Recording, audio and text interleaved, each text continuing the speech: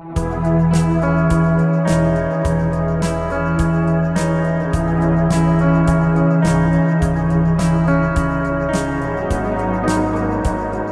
everyone. Welcome to the podcast Against Disease, brought to you by Humanity Against Disease. I'm Kavita Chapla. And I'm Cody Weston. Today, we are super excited to introduce you to our new favorite friend, Wendy, who will just give you her own introduction and tell you guys about herself. It's so nice to be here. Thanks for the invitation. So my name's Dr. Wendy Ingram, and I am presently a psychiatric epidemiology fellow at Johns Hopkins in the Department of Mental Health at the School of Public Health. And my background is actually that I received my PhD in molecular and cell biology from UC Berkeley. And I'm also very active in graduate student mental health advocacy. So that's a little bit about me. Awesome. Sweet. So first off, got to ask, how was it, what drew you to your career in the STEM fields? What was it like getting your doctorate degree, and especially, since you are a woman, and we will ask these questions because disparities do continue to exist in the world. What was it like being a woman in a STEM career? Well, I'll start at the beginning, I guess. How did I get into a STEM career in the first place? So you know how people often, like when you're a little kid, you have these like, if I had a superpower, this is what it would be. Yeah. And some people are like, I wish I could fly. I wish I could teleport. I wish I could go through walls. I wish I could shoot fire out of my eyes, those sorts of things. Mine was always that I wanted to be able to read people's minds, because I really wanted to know what was leading to people doing the things that they were doing and saying the things that they were saying. That just always fascinated me for as long as I could remember. And it didn't hurt that both of my parents are veterinarians. So I was exposed to a lot of science, a lot of medicine, and a lot of really interesting medicine in various animals, because they're both exotic specialists. That's awesome. And so I grew up, my mom was the vet at the Phoenix Zoo for 20 years. Wow. And my dad and mom both engaged in a lot of wildlife veterinary medicine. So I actually grew up with eagles and hawks and owls in my backyard, which was pretty awesome. That is awesome. So from a very, very early age, I was encouraged to be interested in biology and medicine. And I didn't follow in my parents' footsteps, though, because I was so interested in the mind, in the human mind. And so when I went to undergrad, I was a psychology and a biochemistry and molecular biophysics major. And that actually is what led me to the path that I ended up taking. Originally, I wanted to be a psychiatrist. Oh. And so... Terrible idea. I know.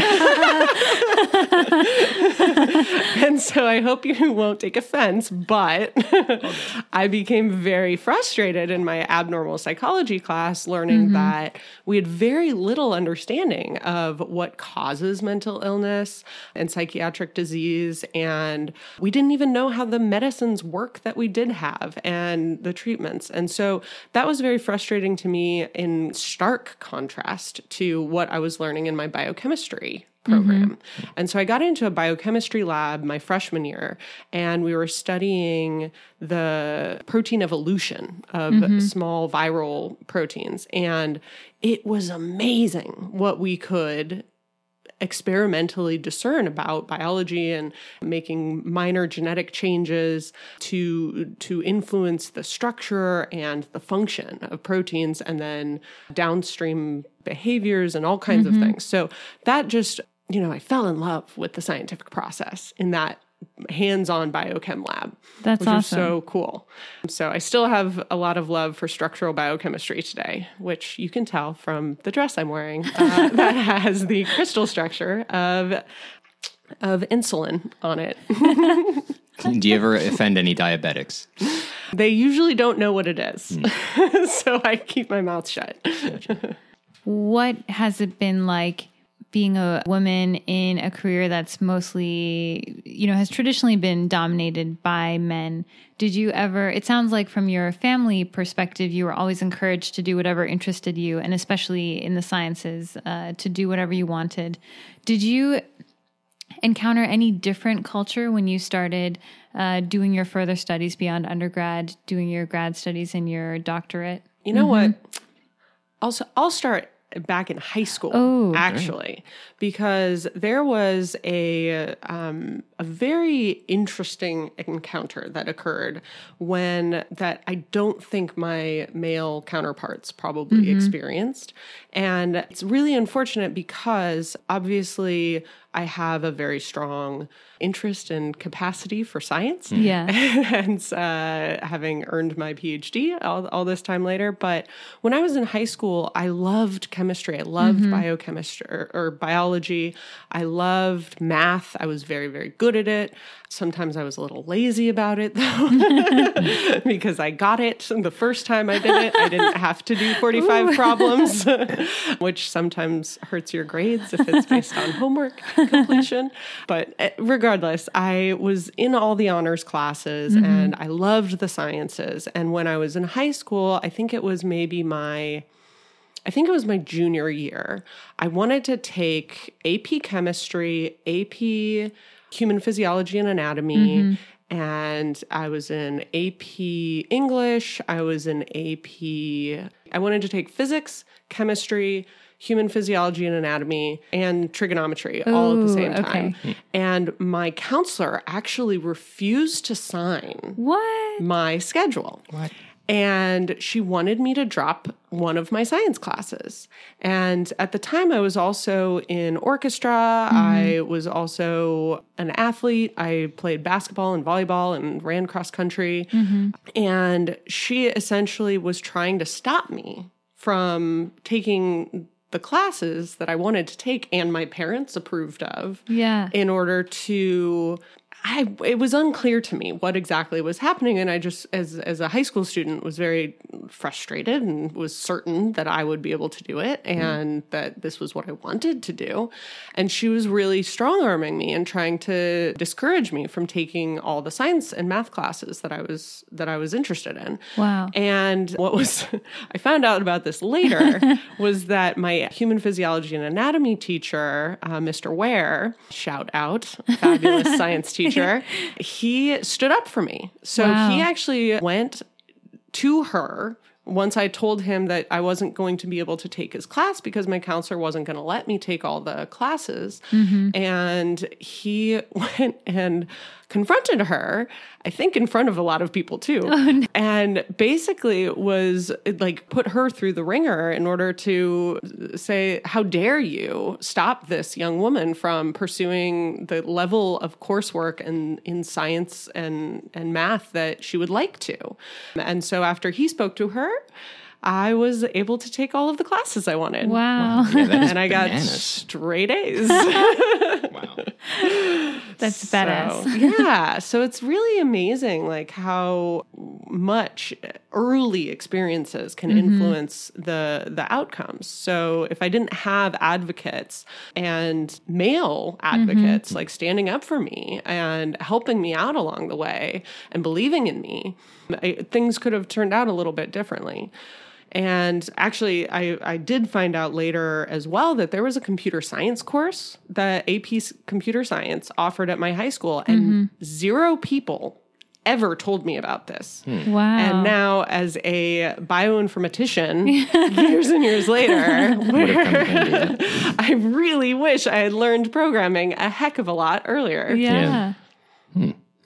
Wow. So you were dealing with pushback pretty early, and it sounds like that was a big turning point. Yeah, and it's been consistent ever since. And I think the main thing about being a woman in STEM is that I do always have to think about it every step of the way. It's always on my mind. And not that it weighs on me, because I've become very successful and I've been able to navigate very clearly. But there's a lot that I think about that my husband, who's also has a degree in molecular and cell biology, has never had to think about. And these are things that I discuss with him. I would discuss with some of my colleagues and things like that, but there's a level of conversation you have with your spouse that you then are like, wait, you've never had to think about this? Really? Like, ugh. So some of the examples of that would be the first time that I walk into a classroom when I was TAing for the first time as a graduate student instructor. I thought very carefully about what I was going to wear that day to look professional, to distance myself from the students and establish that I am the authority, I'm the teacher in this classroom. And it was funny because I was at Berkeley, where Berkeley casual is just a thing. Everyone is casual. But I felt like it was not the right move to go in there wearing what I would normally wear on a day-to-day basis, that I needed to dress up, but also make sure that I was dressed more conservatively, even though it was a hot California day. I wasn't going to wear shorts. I was going to wear slacks. I wasn't going to wear open-toed shoes. I was going to wear nicer shoes. I was going to wear a button-down shirt, but also like sweater vest over it, so that there was clearly like, you know, see, again, button-up shirts and women are not the same as button-up shirts on men. We have more logistical issues. But any thoughts, Cody? I agree. These are the kinds of things that I've never really had to think about. And I guess it is interesting that there are so many challenges that I was able to be blissfully unaware of for so long. And it is something that clearly both men and women need to think about if we want to move the field forward, because we don't want to lose a good mind because they get shoved away over something silly. Like if your situation had gone the other way, it could have very well led you down a different path. Yeah, I really appreciate you saying that and reflecting that it's something that shouldn't all be my burden or other women in science's burden to think about and navigate. Having male allies and collaborators and colleagues really pay attention and be interested in knowing more about what it is we're experiencing and how they can help is really awesome. And I feel like I've been very lucky along the way with fantastic male mentors and male colleagues. And it's really awesome and super heartening for me every time male colleague steps up and notices something or apologizes for something or asks me my opinion about something. And so that's really wonderful. So anybody who is already doing that, keep it up. And anyone who's been shy about asking about their female colleagues' experiences, I would encourage you to try to make space and time for asking your female colleagues about their experiences so that you can better understand and be aware and help them navigate implicit and explicit biases that we encounter all the time that you may not be exposed to or aware of. Mm-hmm. Yeah, because it's these kinds of things, it sounds like, are all really silent. Like, certainly I had never heard a story like that within science. I guess it's not altogether shocking given some of the other things in the culture, but yeah, it seems like it could easily build up and lead to bigger disparities over time with these kinds of unconscious biases. Yeah. And it's so that it has been one of my kind of ongoing passions and things that I've been interested in, and action is what I do. Whenever I experience or see injustices, I like to see what I can do to help change that, and which is part of the reason why I'm so excited to be on this podcast with you fabulous folks, because you are like-minded. Saving the world. Save the world. And so when I was an undergrad, I joined and helped run an organization called Women in Biological Sciences. And so while I was there, we focused on trying to create space to talk about exactly these things and get women explicitly, but also all underrepresented minorities in science to come participate in real discussions about what are the barriers to staying in science if you're a woman. What are the barriers to getting the right recommendations, to getting to the next level for maybe underrepresented minorities that other people in the mainstream science don't know about or aren't paying attention to. I was lucky in that I had two parents who both had terminal medical degrees. And that's not, if you don't have that, you don't necessarily have the connections and have the encouragement, let alone the socioeconomic status to be able to pursue science full time right away like I was. So a lot of students that I knew that were interested in science and very good at science couldn't work in a lab because they had to work part-time during college just to get by. And that's a very different scenario when you look 4 years down the road and I'm applying to grad schools versus somebody else who did really well in all the same classes I did, but wasn't able to work for free or work for credit in a research lab. They had to work for money. Yeah. So those are things that we wanted to look at and highlight and focus on in order to start the conversations about talking about how we can address that and create additional opportunities. And I think that that's a very long conversation that's going to continue for quite some time. But it was really encouraging for me to help participate and break down those barriers and break down my understanding of these things too. Yeah, absolutely. I agree. I think that's one of the biggest aspects to winning at this goal of equality and just this goal of respecting other people is to always be open to acknowledging your own biases and always be open to educating yourself. I think all three of us in this room have probably had experiences where we've learned something new just by being open and listening and realizing that we can never understand the breadth of human experiences and never, fully know what someone else is going through until we take the time to understand them. Yeah, I mean, that's one of my favorite things about psychiatry is just understanding how much you can absorb from the understanding of all the different walks of life out there. Yeah. And it scares me quite a bit that the systems used to determine who gets into these places, whether it be science, whether it be medical professions, they have become so easy to game, especially by people who have various forms of privilege, that it is scary that we're going to end up with a very restricted set of voices. And like one of the clearer examples is since terminal medical and graduate education takes place in sort of childbearing prime time, there's an implicit challenge to any women who want to have families. And I feel like we need to, if we want to have equal voices from men and women, then we need to figure out how to be a lot more flexible in that whole thing. Because, I mean, it scares me that we're going to have all these, I guess, factors leading to unequal attrition over time. I don't know. Yeah, absolutely.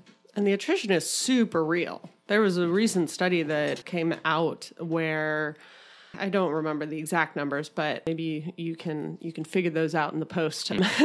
But they were looking at women who take time off or take maternity leave, who have PhDs in the sciences and STEM, and the likelihood of them not returning to full-time scientific careers is astronomical. Like, wow.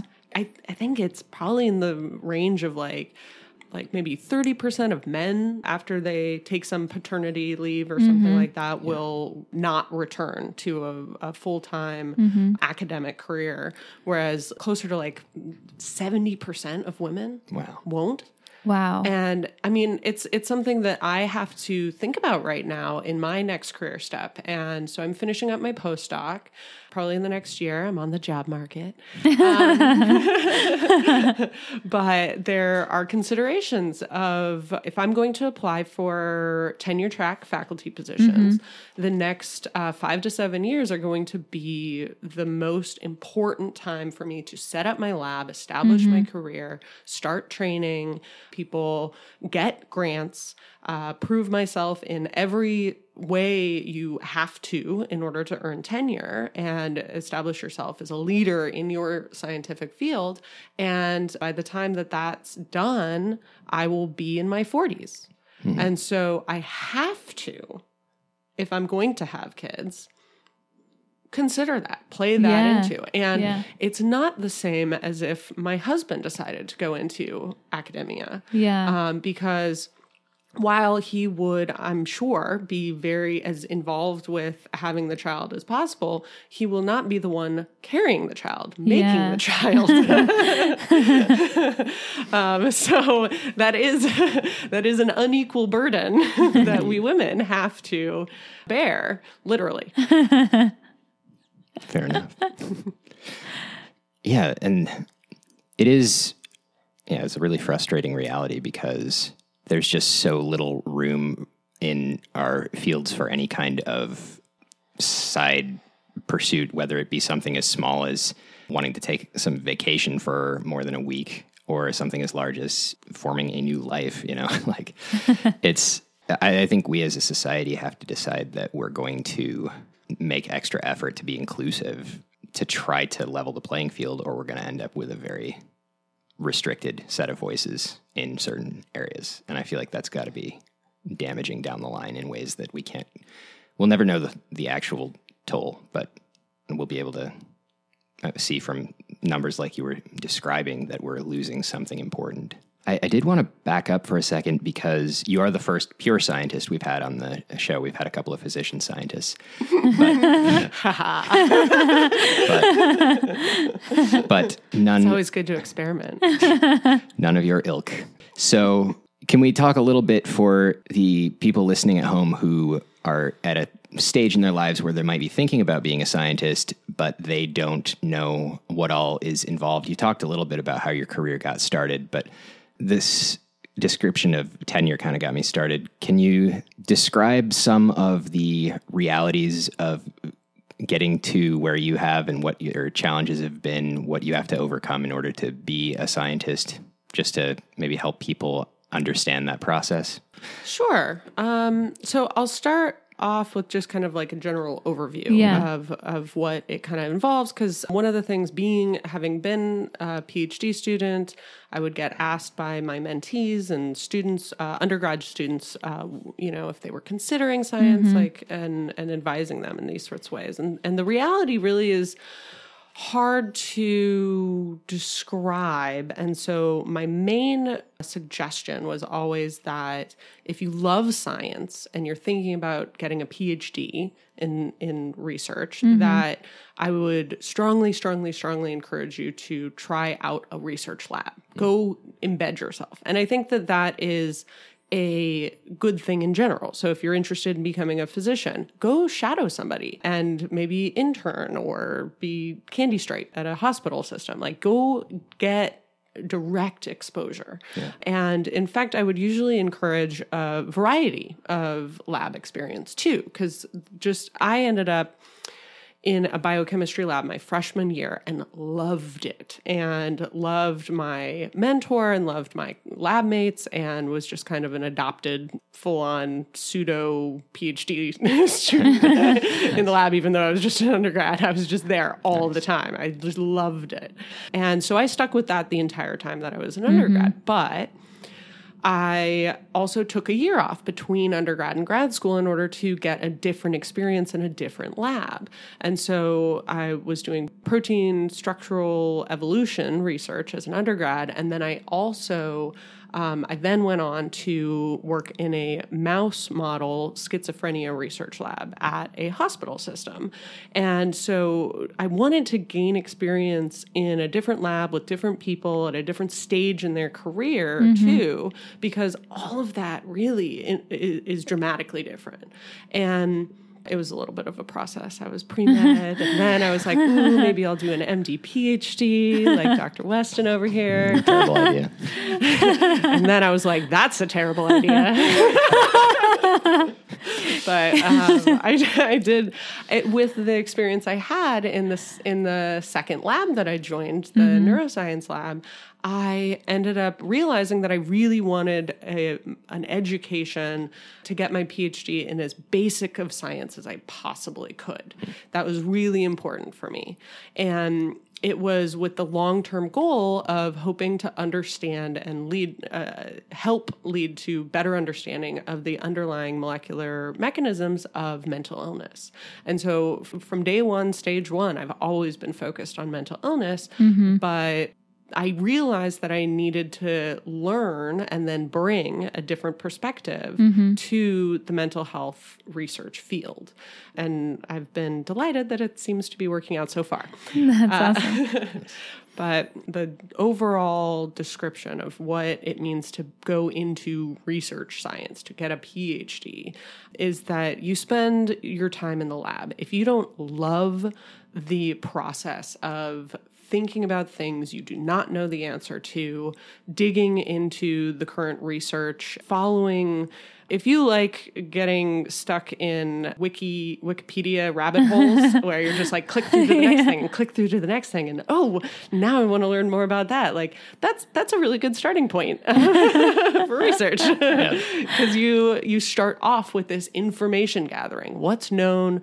What about my question? What's not known? You look for the holes and then you set up these experiments to try to test specific questions. And you try to hold as many things as possible the same and change one thing at a time in order to try to chip away at these answers that once you have an answer, you have to be your own biggest skeptic because you have to be really fundamentally interested in arriving at the correct answer and be willing to work with what one of my professors called truth with a lowercase t. It's often misspelled as well. So that's what science is. But you keep working at it. You never leave it at that. And that's actually one of the things that it reminds me of a story of when I was an undergrad. I came home from working in the lab for the first semester and I was in love with it. And I was like, Mom, research is so great. Oh my gosh, this is amazing. Have you ever done research? And she then revealed to me for the very first time that she had worked on a master's in ornithology at Cornell.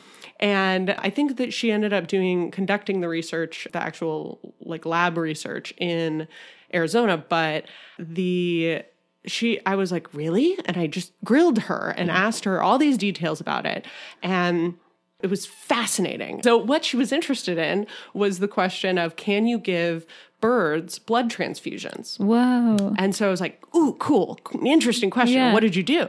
And she was like, well, the first thing I had to do was find out what percentage of bird blood volume did a bird have to lose before it was going into shock and needed a blood transfusion. And so she decided to be thorough. And so she chose two different kinds of birds, a dove and a cockatiel. And the first step was, well, how much blood volume do these animals have? So step one. And then she found that out. And then she decided to say, okay, so how much blood loss do they have to experience in order to go into shock? And for the cockatiel, I think it was about 25 to 40% blood volume loss. And then it went into shock and it died. And she was like, okay. And then with the dove, it was 120% of its blood volume. What? So and they're then it capable died of of sorcery. anemia. because doves have this totally different physiological response to losing little bits of blood. Wow. And so they have an ability that cockatiels clearly don't, where they're actually sucking out the interstitial like fluids into their blood to keep them from going into shock from loss of blood. Isn't that bonkers? That's crazy. Nuts. So that complicates things. But at the end, so she told me all these other stories and pieces of information that she had learned from conducting all these experiments. And at the end of the day, I was like, but this is amazing. Like, did you publish it? Is it out there? And she was like, no, because it didn't really answer my question. And I was like, but you found out all these other interesting things along the way and you never published it. And she was like, yeah, I got really annoyed with research because it just led to more and more questions. I never answered my question. Yeah. And it led to 15 million other questions. Wow. And I was like, but that's the best part of science. So I think that's a pretty good, that's how I think about whether you might want to be a clinician versus a scientist. If you find it frustrating rather than exciting to end up with a ton more questions at the end of your set of experiments and your work than you started with, then that makes a pretty good scientist. Yeah. That is an awesome description. Yeah, that sounds like a really interesting line of research. And one of the things that came to mind while you were talking about that is just, it is shocking how much science is probably done that nobody knows about because of this publication problem. Like, I mean, I've personally done a few studies and lots of review work that has never made it out there. And it's just a shame that there are so many questions that are probably answered or partially answered somewhere, and we just don't have that information. So sometime we should do like a whole podcast just about how crazy the publication system is right now. Yeah. But that's true. It's just as probably enlightening to learn about that as it is to learn about what is published in the news or what kinds of things do people hear about from anywhere, from the CDC, from other organizations. Yeah, I mean, and when something's published in a peer-reviewed source, it's automatically got all kinds of authority. So that's when you end up with huge trouble if something incorrect ends up in there. Yeah, that's true.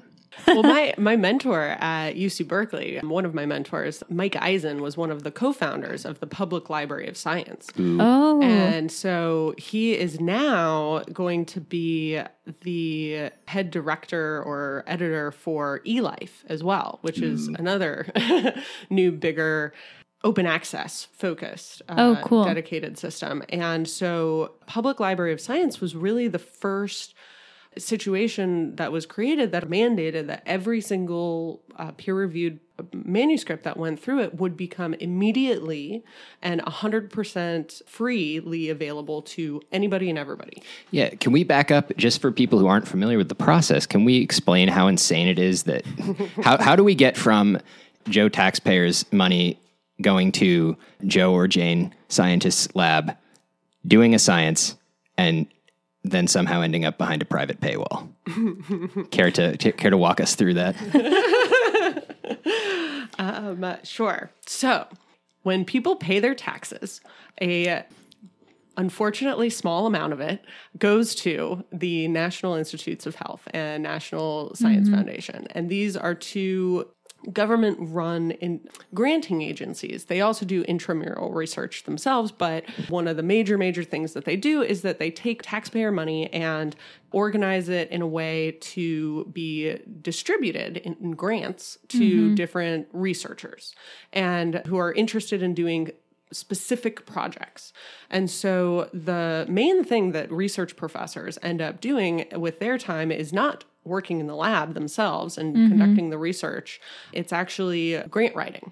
That's the bulk of their time, is writing the next grant, which will then hopefully get funded so that they can continue to pay for their postdocs, their staff, their graduate students, and maybe some undergrads. And all of the reagents and costs affiliated with running a laboratory as well.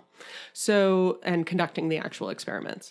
So say a professor who's writing a grant, they submit it to the National Institutes of Health. Then the National Institutes of Health get a study group together. So these are other researchers who are prominent in that particular field, and they will assemble, usually in the DC area, and review half of the grants that were submitted.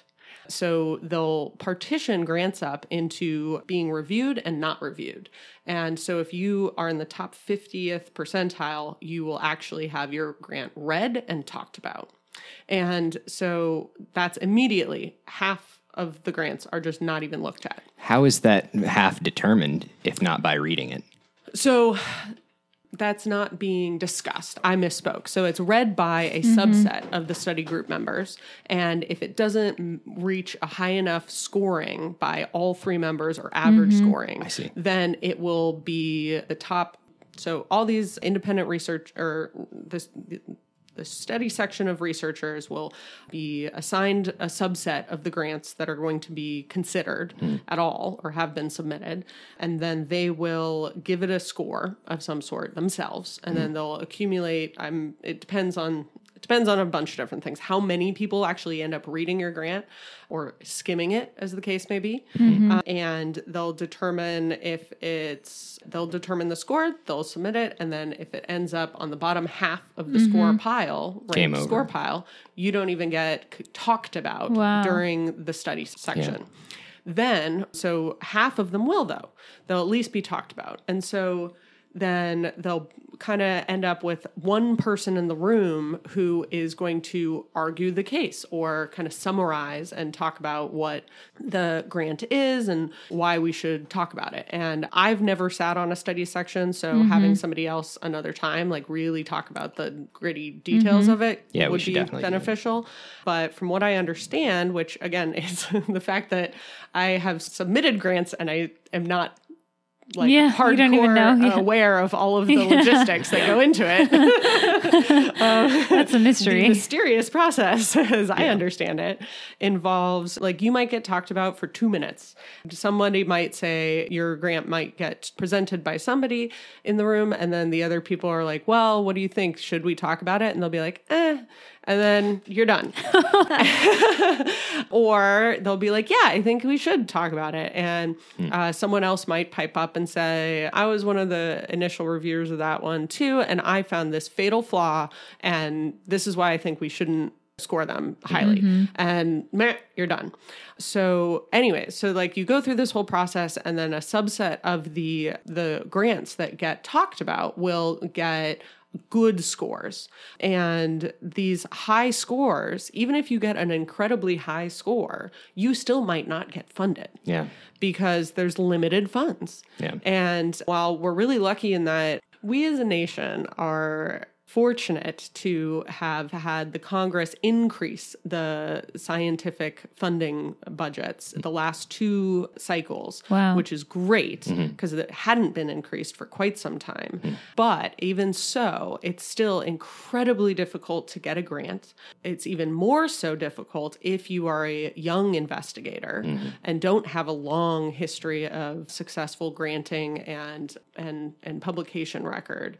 And so the NIH and the NSF are trying to do various things in order to improve the chances of young investigators, but it's still, the numbers are staggering, how much money just goes to a few top labs. They're almost kind of like fiefdoms, where there's some head of the field that then collaborates off with these smaller, slightly younger labs. But if you're not in with the big head honchos, the likelihood of you being able to get those grants yourself, not in collaboration with them, is difficult. And that actually goes back to being a woman in STEM, these and kind of legacy issues with who has been dominant in the field for so long. And the way that the granting structures really go is that if you're judged by how much grant funding you've had in the past and how much you've accomplished in the past, then you're inherently biasing it towards the traditional usually white male individuals. And so there's problems with inherent biases where the big labs, the Nobel labs, people who have received Nobel Prizes for medicine or physics or whatnot will, if you look at the numbers are there and very, very clear how many men versus women they accept as graduate students and as postdocs. And the people who leave those labs are much, much, much more likely to go on to be successful themselves in acquiring funding. Because guess what? They're the ones getting letters from these incredibly well-funded individuals saying, I believe in this person, I trained this person, and I will support them in, these kinds of ways, ... And so letters of support and legacy and kind of academic family trees are incredibly important. And so it's not really a system where the best ideas get funded. It's the best ideas that also are well connected and have been lucky enough to get into the research labs that have the most pull and the most respect already. Yeah, it kind of reminds me of what's happening with movies right now. Is there's just this huge risk aversion where you can see a massive, massive budget go to some safe project like a reboot or a continuing franchise, but it's really rare to see something completely new and fresh come out that's got good support. Yeah, that's true. And that kind of makes me think about how television has always been a much more innovative medium for film. I know we're getting into all kinds of categories, but I will link this back to what you said, how now with online streaming of things and Netflix, you can see a lot of shows that depict subjects and people who may have not made it onto mainstream cable TV. So in that same vein, is there an equivalent in scientific research of something maybe like the more open access databases that you're talking about, where people can sort of showcase things that are new and maybe wouldn't get money and funding in the traditional way? So I've heard about a number of attempts at those kinds of things, but I would not say that I am aware of any successful projects. So there's a friend of mine right now out in the Bay Area who is a trained immunologist, received his PhD from UC Berkeley in molecular and cell biology, brilliant, totally awesome guy. And he was so frustrated by the price gouging of insulin that he is trying to work with a bunch of people to create a community-based free insulin lab. Wow.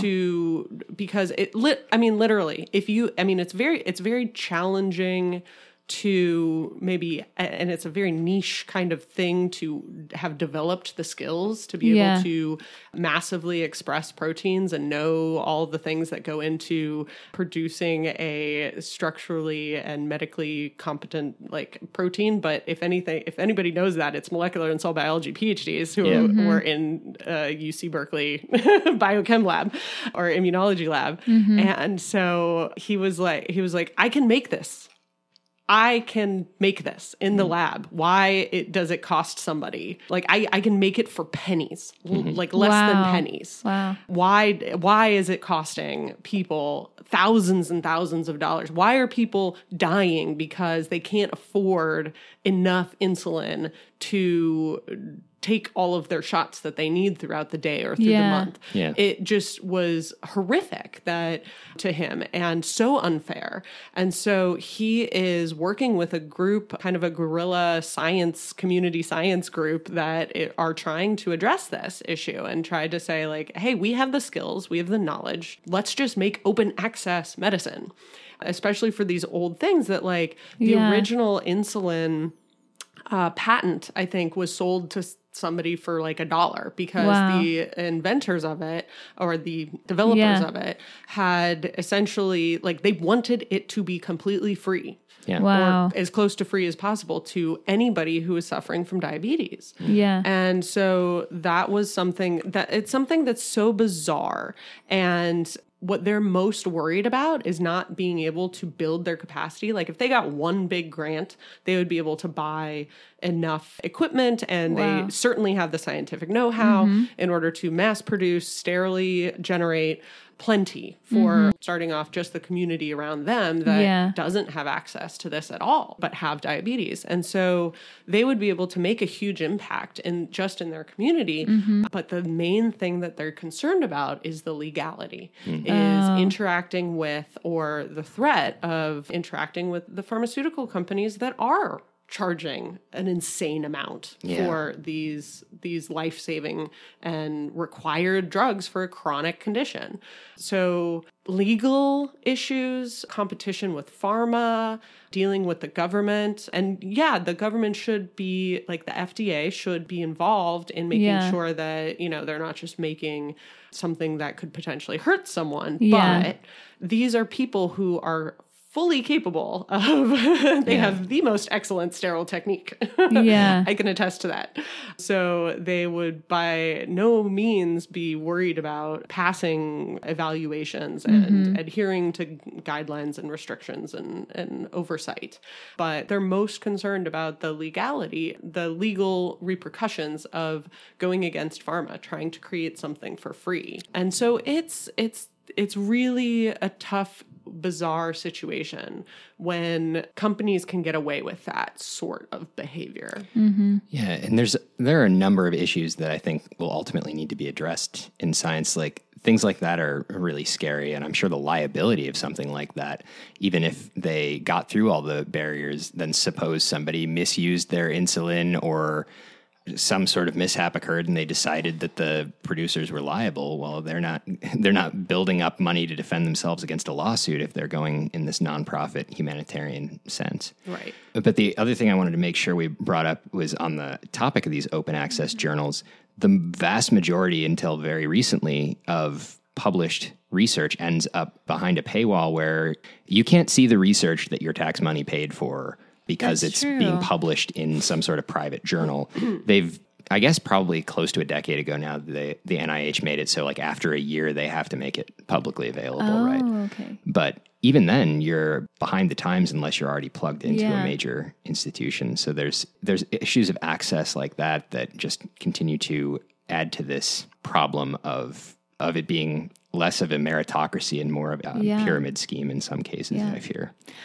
And that's actually, so I went back too far, starting to answer that question, and then we got stuck on how the grant situation. But for the publication situation, one of the things that my mentor would say is that taxpayers are paying for the research 3 times with the pay for access modality that still is the dominant way in which our science is published in peer review. And so what you do is you pay your taxes, and then those taxes go to pay for the grants, to pay for the science, and then you end up finishing your project, write up a manuscript, and submit it to one of these journals. And then they solicit free reviewers from within the scientific community. They do not pay the reviewers. And they argue that if they paid them, then it would be biasing their response. And so the reviewers end up being professors and or maybe postdocs. Every now and again gets bumped all the way down to a particularly good graduate student who's familiar with the work and has the ability, the knowledge, and no direct conflicts of interest in reviewing the science. And then they will take, hopefully, quite a bit of time, actually, like pouring through this paper, this manuscript from someone else to identify potential issues, like the most egregious of which would be this is fabricated or this is plagiarized. Oh, yeah. And then to the more scientifically satisfying and important aspects, other than, the worst possible cases, would be to identify maybe holes in the science. They'll suggest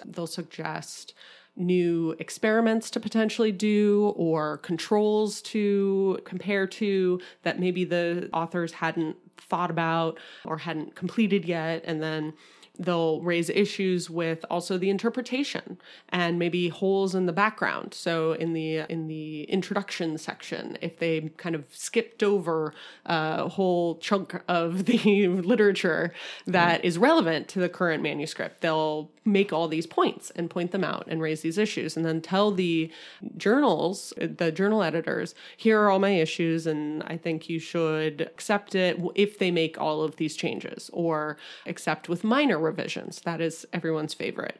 And or reject. This is not a high quality paper. This isn't up to snuff. Or I have these issues with it that don't seem like they're reasonably addressable. But these reviewers are usually university professors who their income is coming from grants. Yeah. So the taxpayers pay for the science originally. They also pay for the reviewers' time because they're not getting compensated by the journals. And then the journals, if they do accept the publication and then put it up, they will put up a paywall.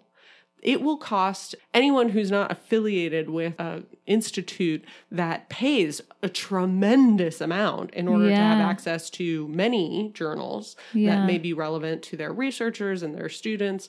If you are just my brother who got a degree in physiology but is no longer at a university institution, if he develops a disease that he wants to read up on and he clicks around on PubMed where the abstracts are available, but the entire manuscripts aren't, he will go through and be like, oh, this is a really relevant article to my new disease, or maybe my mom developed cancer. And so I want to read about the latest research on her cancer and treatments that are available. So the layperson will end up running into something that says, give us $35 and we'll give it to you for 24 hours. Yeah. Or or pay us, like sometimes it's exorbitant, but it's usually kind of in that ballpark, $30 to $40 to $50 per article.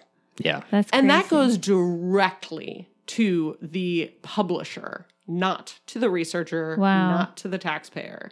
So this is where you get that you're paying for it 3 times. Wow. And even in the best cases with these open access journals, they usually charge the research lab sometimes a couple $1,000s to put it out. I mean, they have to keep the lights on somehow, but there is a lot of money involved. Yeah. I will say, I think we should make sure people are aware of this. In the vast, vast majority of cases, if you, no matter who you are, want to read a scientific article, you can email the authors, and if they are still checking that particular email address, they will probably send you the article for free if you're polite. Oh, that's cool to know. You don't even have to be polite.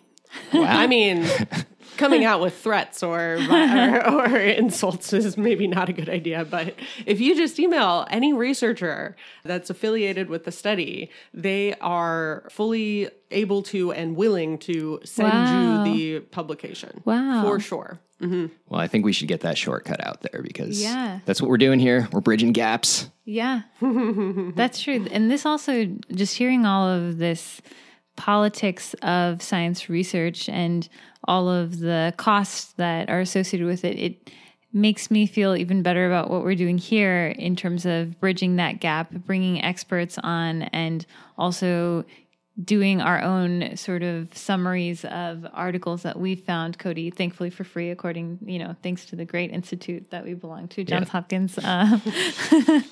It just helps me feel even better about what we're doing, because it sounds like it's really hard for people in the community to have the time, the money, and the know-how of how to navigate this information that isn't easily available online. Yeah, and that's, if I can get on my soapbox momentarily, yes. is the idea is, so if people are paying taxes to have science done, I think the idea is that it should be a public good. And if we're not communicating the deliverable back in a meaningful way, then I feel like we're only doing part of our jobs. Yeah. And so I feel like it's really important to get things packaged and delivered and translated into a way that they make meaningful change for people outside of the scientific and medical communities, if it's going to be something that is worth continuing to do.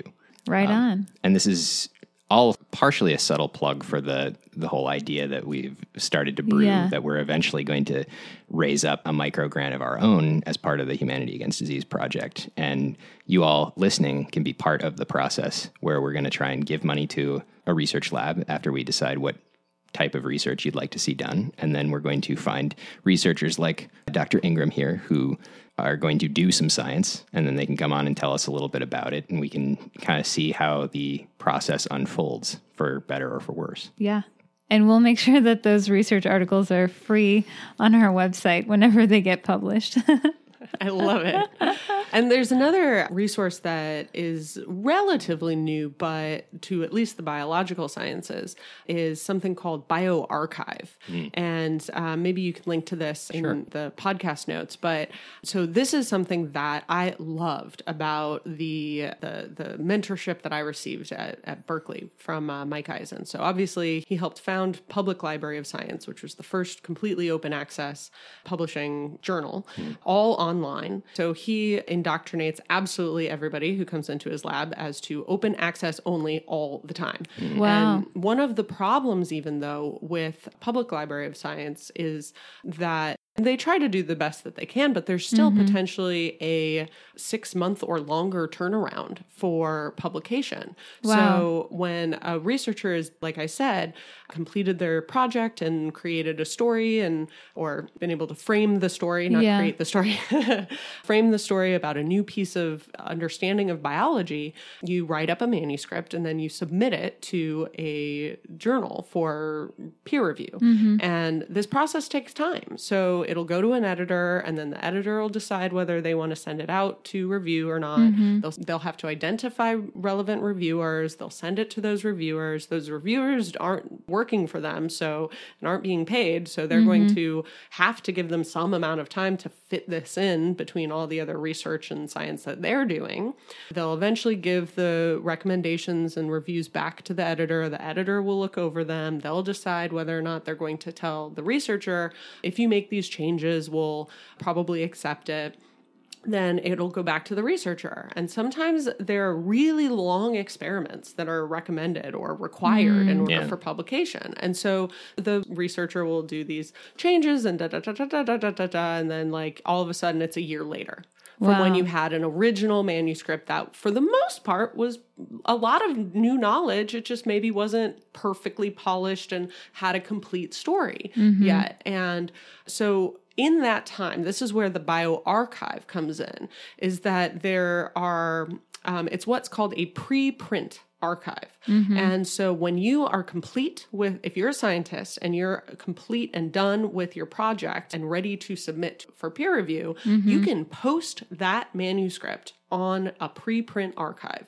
And that information that you have that is maybe, somewhere between 85 to 99% complete and done is going to be immediately available for free for the scientific community, for your colleagues, for people you talk to at conferences who are interested in your work. You can link them directly to the cohesive story of what you have done so far. And so that accelerates. This is something that preprint archives have been really popular amongst computer science and mathematicians and physicists for a long, long time on something called archive.com. And so archive was actually, when I was in grad school, bioRxiv didn't exist yet. And so it was really funny because I was one of the only biology papers on archive.com, but I published a preprint of my article, of my PhD work on archive, and then received a call or an inquiry from someone at National Geographic who wanted to talk about and write an article on my research before it had even been reviewed. Whoa, that's awesome. And it was great. And then it ultimately took about 6 months before my publication was accepted and then published on PLOS, Public Library of Science. Wow. And so it was something that it just could accelerate so much science amongst amongst scientists themselves, as well as for the community, for the general public to have a better sense and better access to science as it's happening and as it's ready, which is amazing. So there's a lot of, I'll leave it to my old mentor, Mike Eisen, to get into the nitty-gritty details of what he thinks the future of scientific publishing should look like.